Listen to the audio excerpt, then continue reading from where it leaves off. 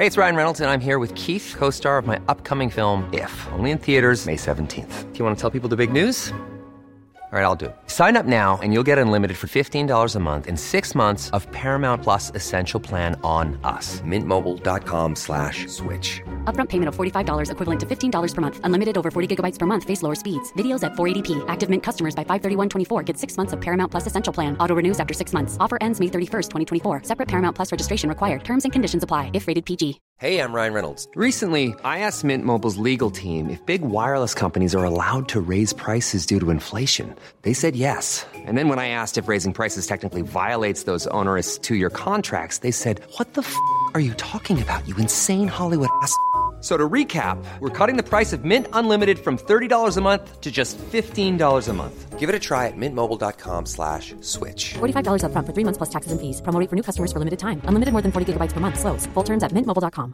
Planning for your next trip? Elevate your travel style with Quince. Quince has all the jet-setting essentials you'll want for your next getaway, like European linen, premium luggage options, buttery soft Italian leather bags, and so much more. And it's all priced at 50 to 80% less than similar brands. Plus, Quince only works with factories that use safe and ethical manufacturing practices. Pack your bags with high-quality essentials you'll be wearing for vacations to come with Quince. Go to quince.com/trip for free shipping and 365-day returns.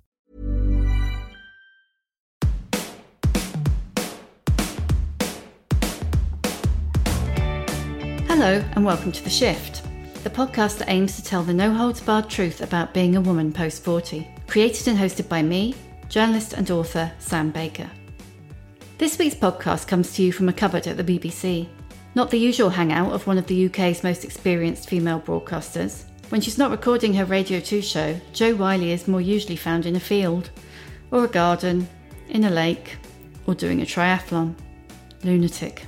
Running doesn't make me feel much better, but swimming certainly. If I'm feeling a bit miserable or a bit stressed, if I get in the water, I feel like a different person. I feel like I've gone in some kind of, I don't know, like a magic spell's happening or something. I literally feel my head clear. Above the sound of central London traffic noise, Jo shares some valuable advice on regaining your confidence after a career crisis, learning not to care too much what other people think, and why age appropriate can do one. Oh, and there may or may not be a pay-on to Monty Don. Who knew? Feels a bit weird to have brought my stupid little portable mic to a room full of recording equipment, but never mind. And it feels even weirder to be interviewing someone who's been broadcasting for their entire career. Be gentle with me, Jo. Thank you for having me. I'll be gentle with you if you're gentle with me. Oh, all right then. Let's start with your stellar 30-year broadcasting career, because that's what we're here for. We're here to celebrate amazing women doing amazing things. Okay. Post 40. Yeah, it's amazing that I've been doing it for this long. It's a really long time. It is funny now because I'm interviewing bands and I'm able to say, well, I interviewed you 20 years ago. And they were babies when I interviewed them. Obviously, I was a slightly older baby, but You were still a baby I was still a baby, yeah. But yeah, 30 years, it's quite something. Do you feel like you've grown up with them? With the bands, yeah, there's a whole generation that I do, and it's lovely that we're still in the business, still making careers in either music or broadcasting. So people like from the Britpop era, when I see Damon or Noel or Jarvis or someone like that, it's just lovely that we're survivors, that we're still doing something. And there's a kind of a nice familiarity and a good relationship now. Whereas when 30 years ago I was interviewing them, or 20 years ago, it was just different. Now there's more of a respect, I think, between each other. Do you think that might be to do with age and just being a bit more pleasant?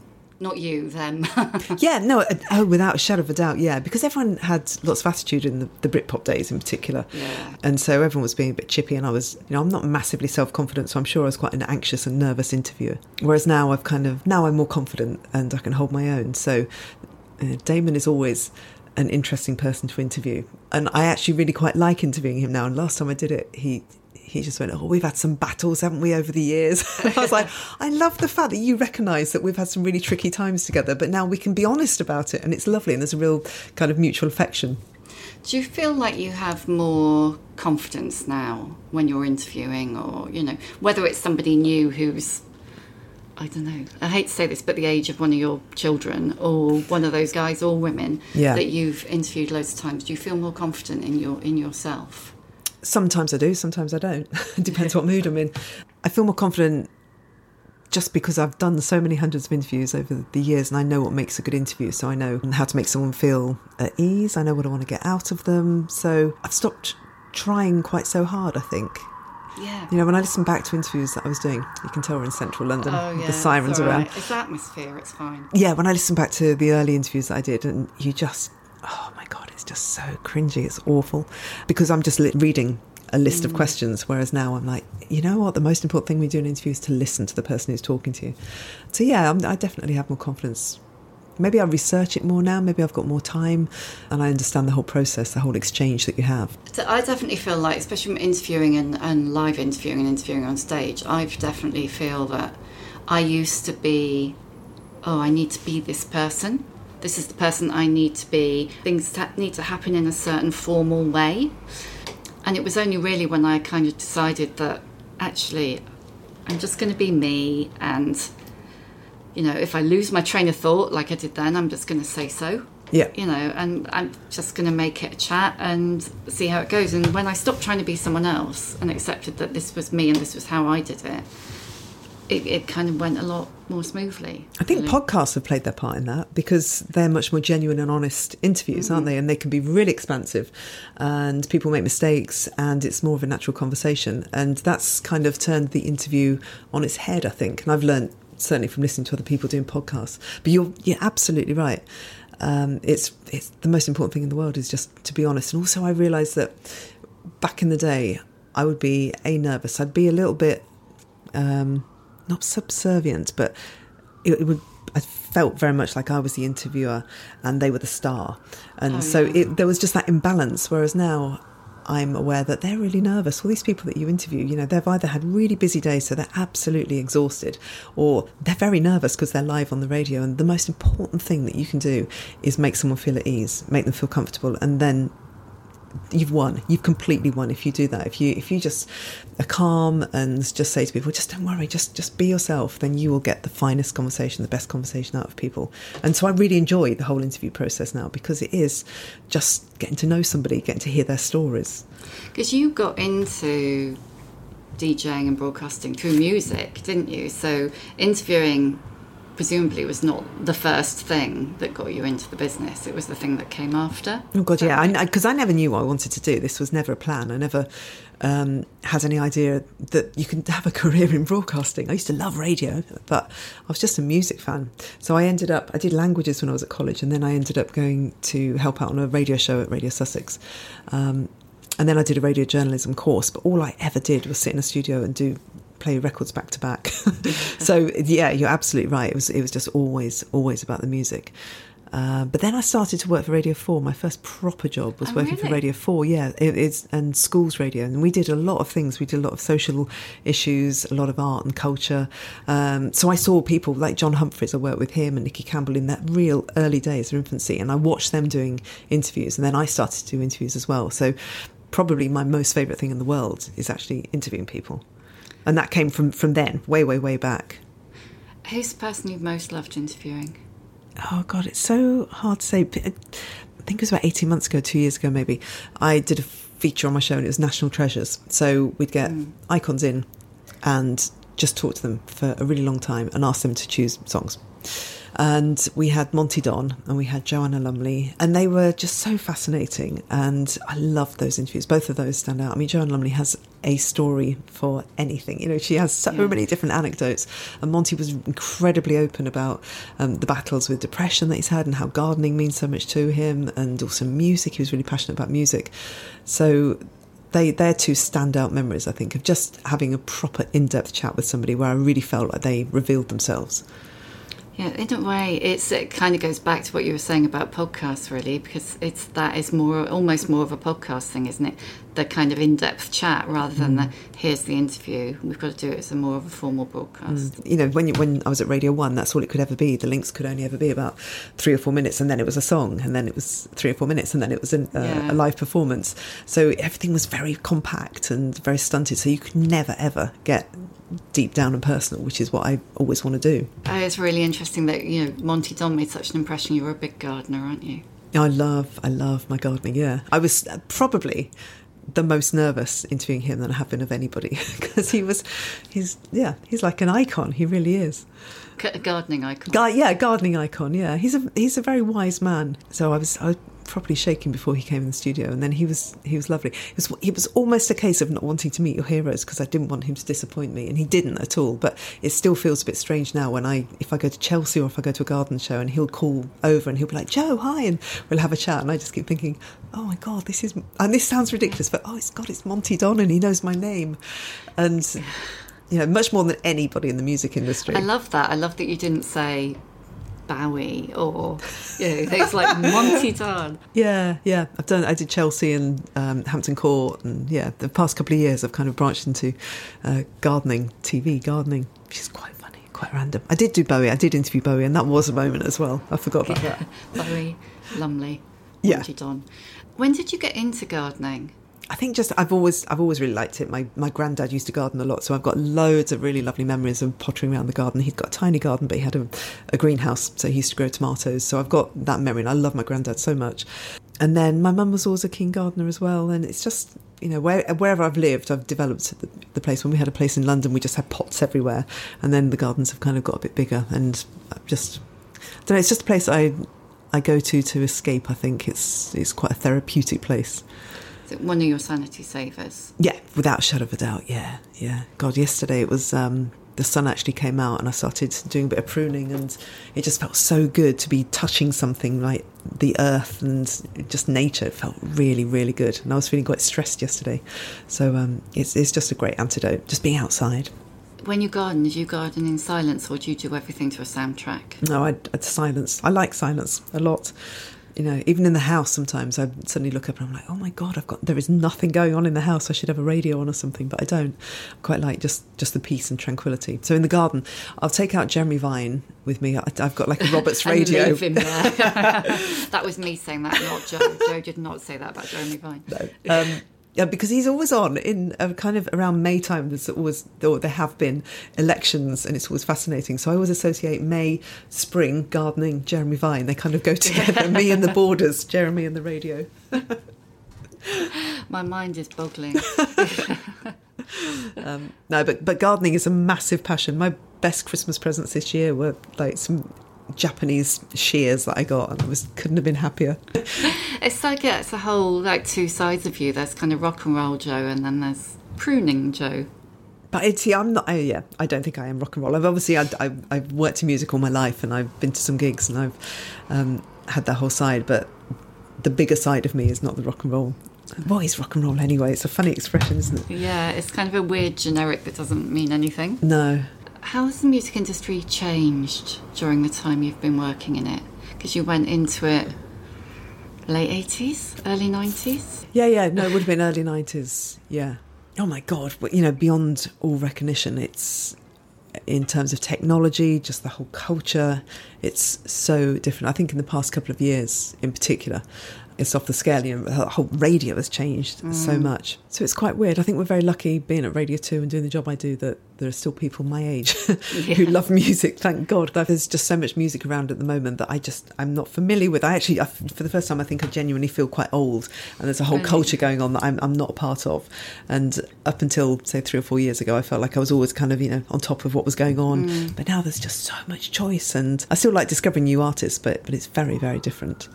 Do you feel the pressure to keep on top of that, or are you kind of like, actually, I'm fine with where I am now? This is, Yeah, I think that's someone else. Yeah, absolutely. I think my saving grace is being at Radio 2. So having working with people who are similar age to myself.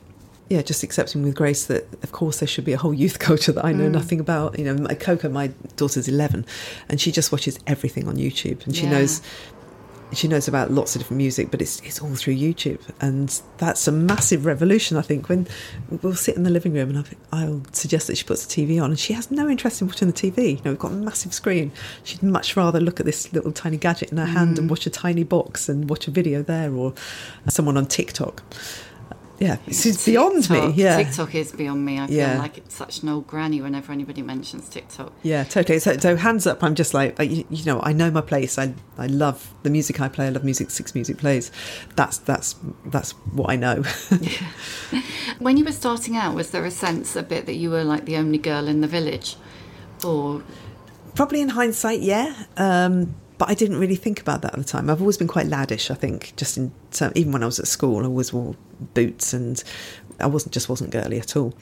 And so just working in the music industry, it's just how it was. I always hung out with boys all the time, going to gigs with boys, and it just felt like an extension of that. But being at Radio 1, there was, you know, hardly any female DJs. You'd had Annie, who was my hero, Annie Nightingale. Janice Long, who I think was fired because she had a child, like a baby. There was a... God. Huge. I vaguely remember. Yeah. I mean, I don't know the exact facts, but I do remember that Janice was at Radio 1 and then she had a baby and then she wasn't, and it was like, seriously, can these two things be linked? And then Jackie Brambles, I think Emma Freud was on Radio 2, but there was, you know, Radio 1, there was hardly anybody there. And within the music industry, you had people like Louise... It was always the first name of the band. Louise from Sleeper, there was Skin from Skunk Anansie, Justine from Elastica. Yeah, they didn't have surnames. No one had surnames. But again, we were all quite wary of each other. That goes back to what we were saying earlier on, how now I've seen and interviewed these people, and it's so lovely to be able to say, God, do you remember that time when we spoke and we were both kind of a bit off with each other? I was just really nervous and we were both coming from the same place, and now it's really nice having a proper grown-up conversation and being honest with each other. I think as well, those Britpop girls, they were scary. I mean, like, they were cool and you wanted to be them a bit, but I don't know. They scared me. They were quite fierce. Yeah. They were quite fierce and slightly edgy to interview. And so I always felt a little bit intimidated. But I think they were quite intimidated themselves. So it was like a defence mechanism. So they were having to come at it from quite a fierce stand themselves. What do you think it's like now for young women coming into the music bit of broadcasting? I think it's quite a healthy place, and I think it's getting healthier. I mean, it's just so radically different to when I entered into it. There are lots and lots of opportunities and lots of support for each other, I think. So it seems like it's a good place. You've got BBC Introducing, I think, is a great opportunity for girls to get into broadcasting. Six Music, Radio 2 is improving. Radio 1 has got lots of people, lots of girls working there. So, you know, I think there are many opportunities. I think it's changed a lot. And just that support is great. Everyone's looking out for each other and supporting each other. That moment in 2018 was a real shift in your career when you moved to your slot now, your 7 to 9 p.m. slot. And it's almost like, how do I put it? Listening to you now on the 7 to 9 slot, it's like, this is who I am. How did you've spoken before in the press about how you took a bit of your confidence took a bit of a battering when you had that brief drive to the slot. That year with Simon. Yeah, that year with Simon. And how did you get your confidence back? How did that feel to go through that? And at that point in your career, so early 50s, when you'd achieved so much? It was a weird time because I was offered the opportunity, was really, really keen to stretch myself and to become a better broadcaster and to have different opportunities and prove myself. And so it was such an exciting prospect to be doing that show. And it was a tough show. It was 3 hours, I think, too long, a show, genuinely. There was so much that we were striving to do. Do you normally do 2 hours? Yeah. A lot of shows are 2. Ken is 2.5, I think. Jeremy's 2 hours. So a 3 hour show was a long time. And it was trying to do too much. It was going from, when were we on? I think it was 5 till 8. So you were trying to be kind of newsy and informative and do interviews, and then trying to move into more of a music kind of based show towards the end of it. It was just trying to do too many things. You're going through a big transition in people's day, aren't you? You're going from leaving work, if you're lucky, at 5, through that commute home, through almost to sofa time. Yeah. So it was almost an impossible task, but it was really exciting. And when I was asked to do it, I just thought, yeah, fantastic. This is what I've really wanted to show and stretch myself as a presenter. This is a perfect opportunity. But I was feeling the effects of being my age. I had that hideous brain fog, which, unless you experience it, I think it's it's so hard. It's so intangible. It's just that awful thing of trying to remember stuff and it just kind of fading away from your brain, and you try and get hold of it and trying to bring the thought back into your head to articulate it. And you can't. And it's not something that people tell you about perimenopause. Perimenopause, that either. thing. People tell you about the sweats and all that stuff, but nobody says there will be this moment when you think you're going completely mad. Yeah. I've never had sweats, but I was aware that I did think at times that I was losing my mind, and it kept going backwards and forwards to various doctors and professionals and just going, I just don't feel quite right, And I'd read so much about HRT and had the fear about it, just thinking cancer links, shouldn't try it.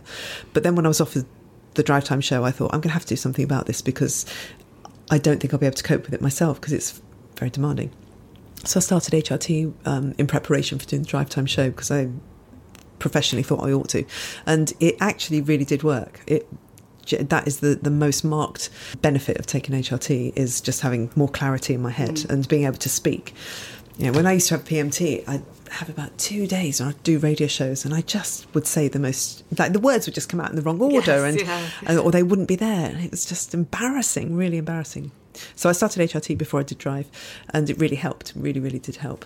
But what didn't help was the bashing and the lack of success of the show, and the scrutiny. That was not good for my confidence at all. Fair enough. Yeah, because there's that thing of wanting to do a really, really great job and being aware that a show is not being successful, and that's a horrible, horrible thing. Speaking of somebody like yourself who's just always wanted to put out the best quality of work. Yeah, and you define yourself, for better or worse, by knowing that you're good at a thing. Like, you're a good broadcaster, you're a popular broadcaster, or you produce magazines that sell, like I did. Oh, you're good at putting out features that people read and go, oh my God, that's exactly what I think. And it's taken away, almost.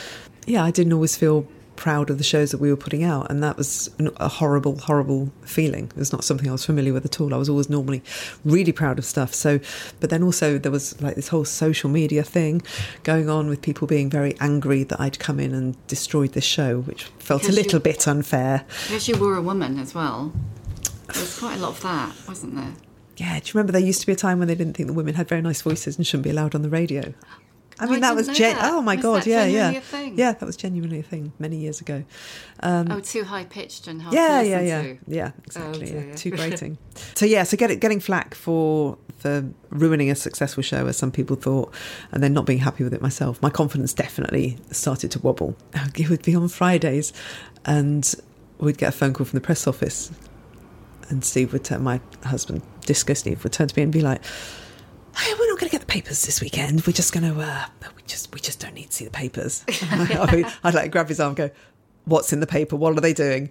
And, for a series of weeks, there was a story knocking the show, knocking me, knocking Simon. Every weekend. It was just relentless. It was really horrible. And so you just wanted to hide away. And, I live in a tiny, tiny town. I just couldn't face going to get a cup of coffee and sitting there, because I knew I'd be looking at everybody reading the papers thinking, oh God, they're reading that story about me. I mean, it must be horrendous if you do some terrible thing and there's a scandal and you're in the papers constantly. I just can't conceive of how those people live. It must be awful. Unless you've been exposed to it either on social media or in the press, people have any comprehension it's of hard. How it feels.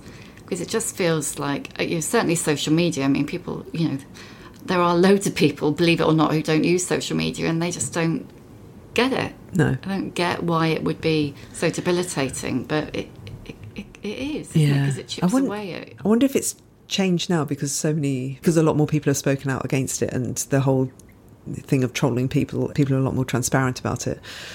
Or whether I'm just not in the eye of the storm at the moment, so it doesn't feel... Because I don't feel like I care now. If people start being really, really vicious, I know that there is just one person in a room somewhere miles away. They don't represent millions and millions of people, which you just get out of perspective at the time. You just completely get things out of perspective, and you think that everybody hates you.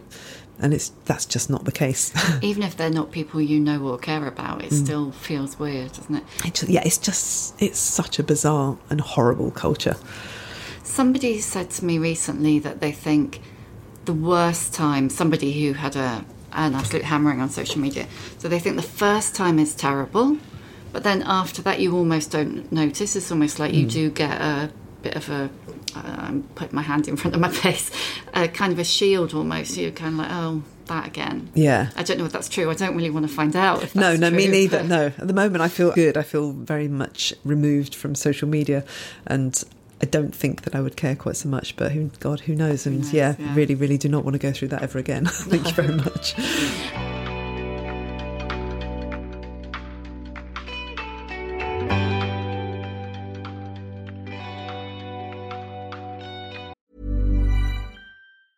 A lot can happen in 3 years, like a chatbot may be your new best friend. But what won't change? Needing health insurance. United Healthcare Tri-Term Medical Plans, underwritten by Golden Rule Insurance Company, offer flexible, budget-friendly coverage that lasts nearly 3 years in some states. Learn more at uh1.com. Hey, it's Ryan Reynolds, and I'm here with Keith, co-star of my upcoming film, If, only in theaters May 17th. Do you want to tell people the big news? All right, I'll do it. Sign up now and you'll get unlimited for $15 a month and 6 months of Paramount Plus Essential Plan on us. MintMobile.com/switch. Upfront payment of $45 equivalent to $15 per month. Unlimited over 40 gigabytes per month. Face lower speeds. Videos at 480p. Active Mint customers by 531.24 get 6 months of Paramount Plus Essential Plan. Auto renews after 6 months. Offer ends May 31st, 2024. Separate Paramount Plus registration required. Terms and conditions apply if rated PG. Hey, it's Danny Pellegrino from Everything Iconic. Ready to upgrade your style game without blowing your budget? Check out Quince. They've got all the good stuff, shirts and polos, activewear, and fine leather goods, all at 50 to 80% less than other high-end brands. And the best part? They're all about safe, ethical, and responsible manufacturing. Get that luxury vibe without the luxury price tag. Hit up quince.com/upgrade for free shipping and 365-day returns on your next order. That's quince.com/upgrade.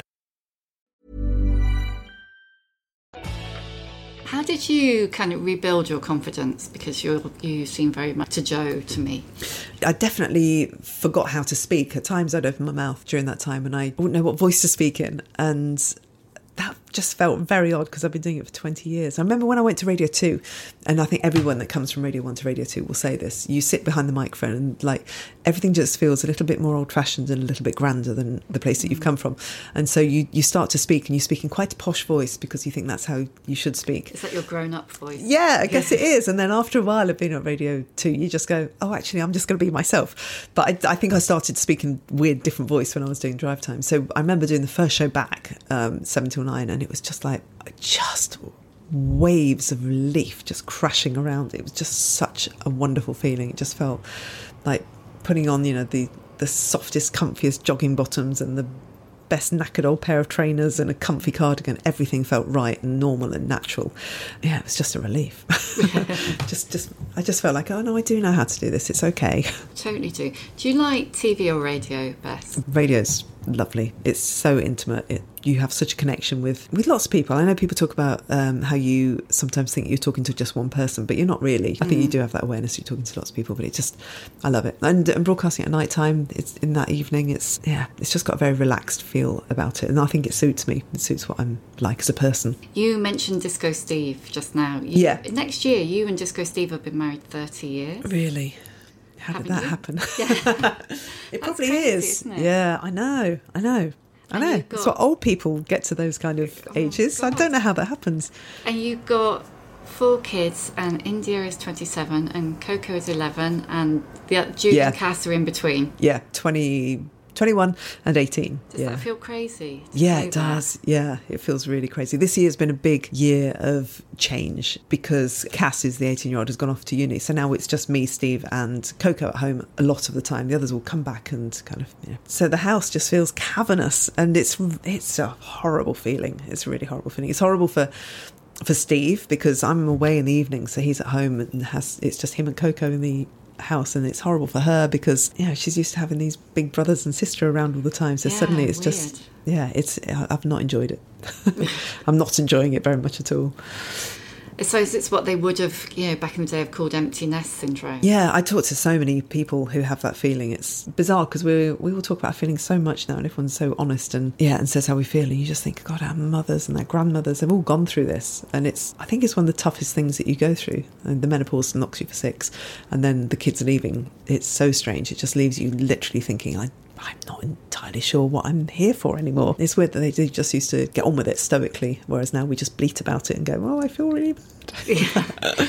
So it hasn't been freeing? You haven't kind of felt like, oh, great, I haven't got 4 kids to get to school? Initially, you feel like you don't have so many, you're not driving around constantly, but then you also wonder what to do with yourself, which is probably why I do so much sport and just find things to do. It's, I don't think it is freeing. It's a bit sad, really.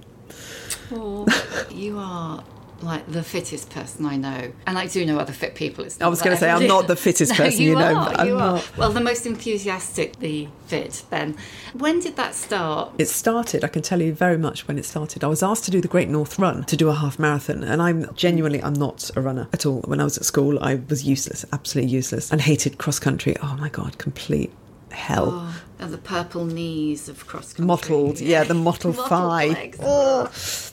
But I did swim like you. I used to swim competitively, so I've always done the swimming bit. So I was asked to do the Great North Run, and I ended up being talked into it. And there's no way you can do a half marathon without training. So I roped in a local runner who I paid to take me out running, and then I persuaded India, my daughter, to come and do it with me because I didn't want to do it on my own. And that was brilliant. That's been so lovely, learning to run with her. So we did that. We just kind of embarked on this big crash course in running, and we did the half marathon, and it was just an amazing experience. It was really, really bonding for the two of us. And then Steve joined in, and it all snowballed from there on. And because I used to swim, then I'd started to run. I just thought I'd give triathlons a go. It's just keep life interesting, really. I think that's why I do it. Is there a certain amount of sanity saving as well in the running and the swimming and the... Yeah, increase it. Running doesn't make me feel much better, but swimming certainly. If I'm feeling a bit miserable or a bit stressed, if I get in the water, I feel like a different person. I feel like I've gone in some kind of, I don't know, like a magic spell's happening or something. I literally feel my head clear and my mood lift, and everything feels a lot better from swimming. It's you must be the same when you get in the water. There's something about being in the water. I don't get in the water very often because of my stupid hair. Yeah. I mean, I'm like you. I used to swim in my early teens. I stopped. It was like 15, boys, exams, hair, all of that. Started to worry about makeup and how I looked and everything. And something had to give, and it was the swimming, which is nuts, isn't it? Yeah. So I was really interested when I saw on your Instagram that you were back swimming. Yeah. Because I think that there's a lot of synergy between 15 and 50. And I feel like I'm getting back some of the positive things about being that age. Yeah, you really inspired me to think, I should get swimming back. Do you have a local pool, or what do you do? I feel like a bit of a cliche, because I thought I was doing all this. I was just discovering everything myself and doing like Tough Mudders, and then the half marathon, the triathlon, and then I started doing open water swimming last year because of the triathlon. And then it just becomes this massive movement, and you just go, God, I'm such a cliche. Everybody else is doing it as well. How does this happen? What is going on that makes everybody, maybe it's people our age just wanting more out of life, and so just investigating every different option that they possibly can. Yeah, and not wanting to...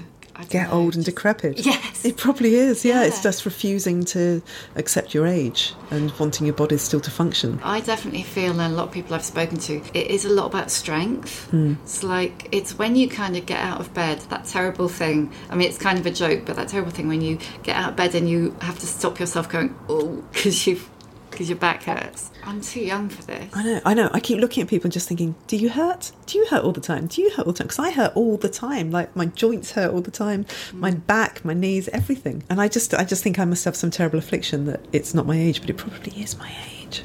It's a horrible thing. But all of the exercise helps. It's got to help, doesn't it? yeah. I'm like nodding frantically. Yes. It No. must help. I do. I feel really fit at the moment because I'm training for a thing that's coming up. But the open water swimming is the best thing that I've discovered over the last 18 months or so, because of the feeling it gives you when you get out of the water. It's just like, it's obviously just a massive rush of endorphins or whatever it is, adrenaline, I think. It's just so lovely being in I go to a quarry, which sounds horrible, but it's really, really beautiful and peaceful.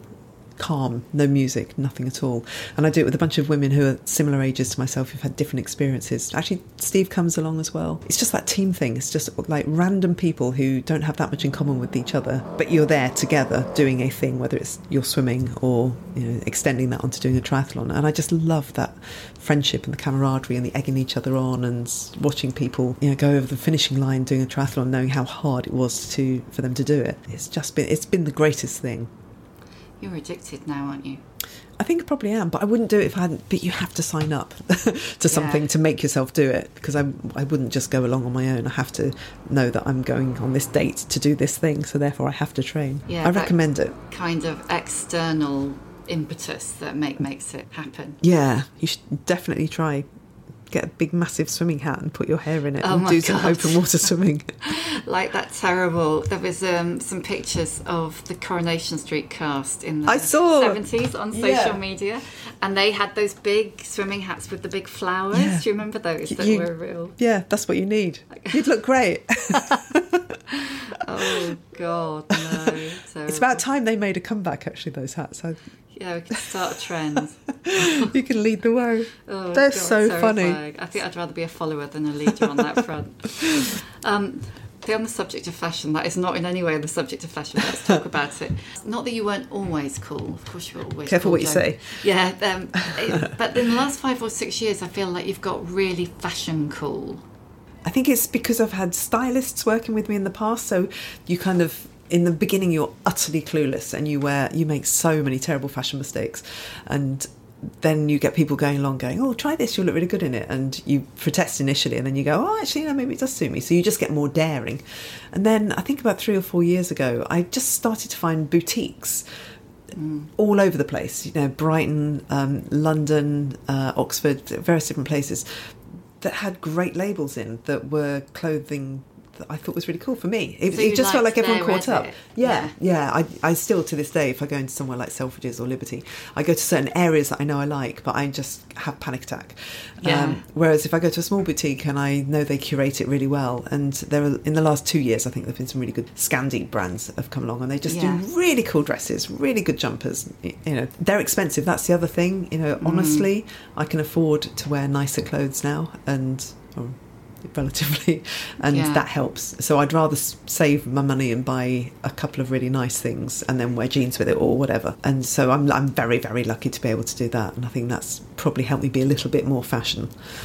It felt like about 4 years ago, and suddenly your Glasto outfits got to be a bit of an event. It's like, I remember people on social media starting to say, where'd you get that dress, Jo? And then that seemed to then become quite self-fulfilling. Yeah, I know, it's exciting. I quite enjoyed that thing, and I do feel like I've got to raise my game every year. It's just feeling more confident in my own skin. I think I feel more comfortable in my own skin. I know what suits me, I know what I like, and I know where to get it from, so it's become a lot easier. But yeah, it's fun dressing up. I didn't used to think it was fun, but now it is. It's really interesting that at this point you've kind of found your fashion confidence, really got in your fashion groove. The point when so many people I speak to are just like, oh, I'm not quite sure, should I wear that, am I a bit, and the phrase that keeps coming up, which I really hate, but everybody uses, is mutton, and it's like, oh God, don't say that. Where did you get that so from? Derogatory, isn't it? And just putting yourself down. Yeah, doing it to yourself. You wouldn't say it to someone else, so why are you saying it to you? You know? No, I think it genuinely does not matter what you wear, and just the idea that you're wearing stuff that's not age appropriate, it's just bollocks, isn't it? It's just complete bollocks. I will always wear ripped jeans, and I'm wearing lycra leggings now. Both India, who's 27, and myself have got the same pair of lycra leggings, and it's just what you wear it with. It's what how it suits you. I don't never going to change. Think about that age appropriate thing, do you? I mean, no, not at all. Yeah, I think my wardrobe is narrowed down, so I've got stuff that I know I like and know that suits me. So I've got quite a few little tiny black dresses, but I'm not going to worry about not showing my body. I just don't care. I just don't care. And that is one of the great things that does come with getting older. So you might have all the insecurities and the lack of confidence, but then on the other hand, you've also got a sense of not caring so much anymore. Because, oh God, when you're young, you just think that everybody's looking at you and everybody's judging you and tearing apart what you're wearing. And maybe it comes from, like, you and me, we've both gone through getting flack. And when people are attacking you personally and professionally, what you wear is really utterly irrelevant. It really doesn't matter at all. That's true. And I think it's, God, I'm nicking this from someone and I can't remember where I'm nicking it from, but I read a piece made this really good point. It's like, it doesn't really matter whether or not you're wearing a bikini on the beach, because what you're not seeing is the fact that woman, is an award-winning scientist or a doctor or a broadcaster or a journalist, or the kind of the bikini or the swimming costume is irrelevant, and I think that feels truer than ever now. Yeah. On the subject of that, you posted a really annoyingly fabulous picture of you in a bikini on your recent holiday. From a distance. Yeah, from a distance. It was still fabulous. And then you wrote underneath it something about, I can't remember what you said now. It was about me being the joke of the family, I think. Probably, yeah. But you looked great. Do you feel, how is your body image? Do you feel as confident as you look? Funnily enough, on that holiday, I was definitely not in good shape because I was just eating. I'm rolling my eyes big time here. Yeah, but if I showed you another photograph that was taken that same day and I'm sitting down and you can see, because I looked at it last night, you can see the rolls of fat on my tummy, because my tummy has never been my strong point. I've always had a flabby tummy. Kids. I know, and I like a croissant and I like cheese, you know. But I looked at the photograph last night and I was like, oh my God, you were sitting on a beach and people were seeing your stomach like that. That is not good. But I know the rest of me is fine. I know that. But and I do also work at making sure I look okay, because it matters to me, because I feel better in my clothes if I feel fit. If my arms are defined, I'm more likely to wear a skimpy dress. So I definitely care how I look, and I will work at how I look. And one of the things that I get really enraged by, because it's all I think about at the minute, is like the phrase anti-aging. How do you feel about that? What, in terms of creams and... Yeah, I mean, I spend a bloody fortune on them. I'm not going to stop doing that. Just don't call them that. I know, because it's ludicrous, because everybody ages. I think the older you get, the more people die around you. And recently, or not recently, in the last couple of years, we've had friends who've died who are the same age as us or who are ill. And, you know, for everyone that goes, you just think, I am so grateful to be alive. I am so grateful still to have a body that's functioning and not to be ill. So what does it matter if I've got wrinkles and lines and paunches and stuff like that? It genuinely has a really profound effect on you when you lose somebody who's the same age as yourself. You just stop caring and you stop being vain. You know, yeah. I will fight to be fit and strong and to like what I look like, but when it comes to apologising for being the age that I am, I'm not going to do that, because I'm just really grateful. Yeah, you know, that's what it is. Yeah. Again, talking about lack of confidence, and when you go through, I think, the menopause, or as you get older, whether it's the menopause or whether it's just getting older, I know that I was really stricken by panic attacks quite often. So I started doing DJ gigs out, and I'm really happy sitting behind a microphone in a darkened studio and actually being on stage with hundreds of people in front of you having to perform. You've been doing national tours, haven't you? I have. Yeah, I've got more coming up this year. But that has probably been, apart from drive time, been my biggest challenge ever. And oh my God, it's terrifying. It's really, really horrible. Like literally standing on stage having a full-blown, just beam me out of here, Scotty panic attack. That's been really unpleasant. And there's no answer of how to get through it or what to do. You just put one foot in front of the other and you put one record on after another and it's over. But that's been quite a challenge over the last year. Do you have to do any chat, or do you literally just play the tracks? No, it's the chat. That's what I find challenging, because the kind you just of Hello Winchester chat. You just feel ludicrous. I did a gig for, I think it was Pizza Express. This was a couple of years ago now, Pizza Express.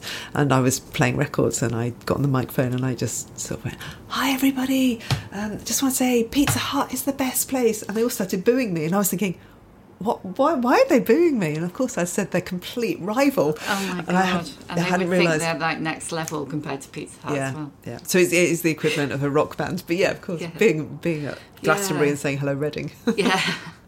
Oh yeah, you don't want to be doing that. No, but I can see now I understand. You do literally stand on the side of stage and just go, okay, it's Sunday, where am I right now?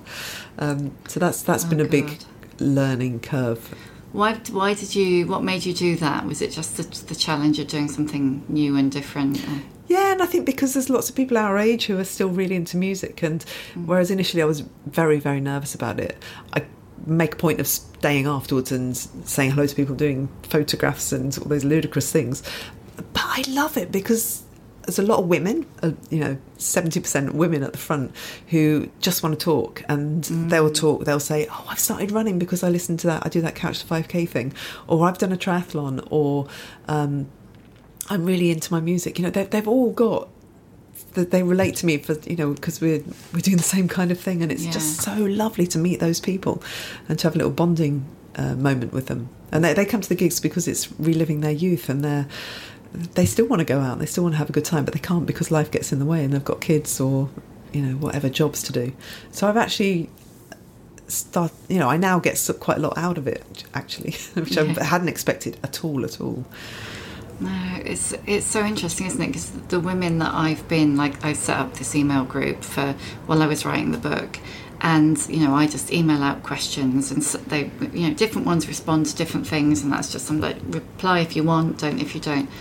But the chat, I love the chat. We don't know each other face to face, but we know bits and different things about each other's lives, and it's really you said bonding. It is bonding, but it's also just it just makes you feel better about your own life as well, about your own decisions. It's really life enhancing. Female friendships over the last few years, I mean, they've always been really important to me, and I've got a lot of friends that I used to go to uni with, but recently, just local people that I've got friendly with, like local vets, headmistress, whatever, and it's just nice to have those conversations when we have parties, like 3:00 in the morning, just to be able to share and offload. And it, talking about swimming saving your sanity, actually those friendships and those conversations save your sanity as well, because you need to have someone to offload to. And, not everybody wants to go and see a therapist. I'm sure therapists are great, but actually friends can be therapy as well.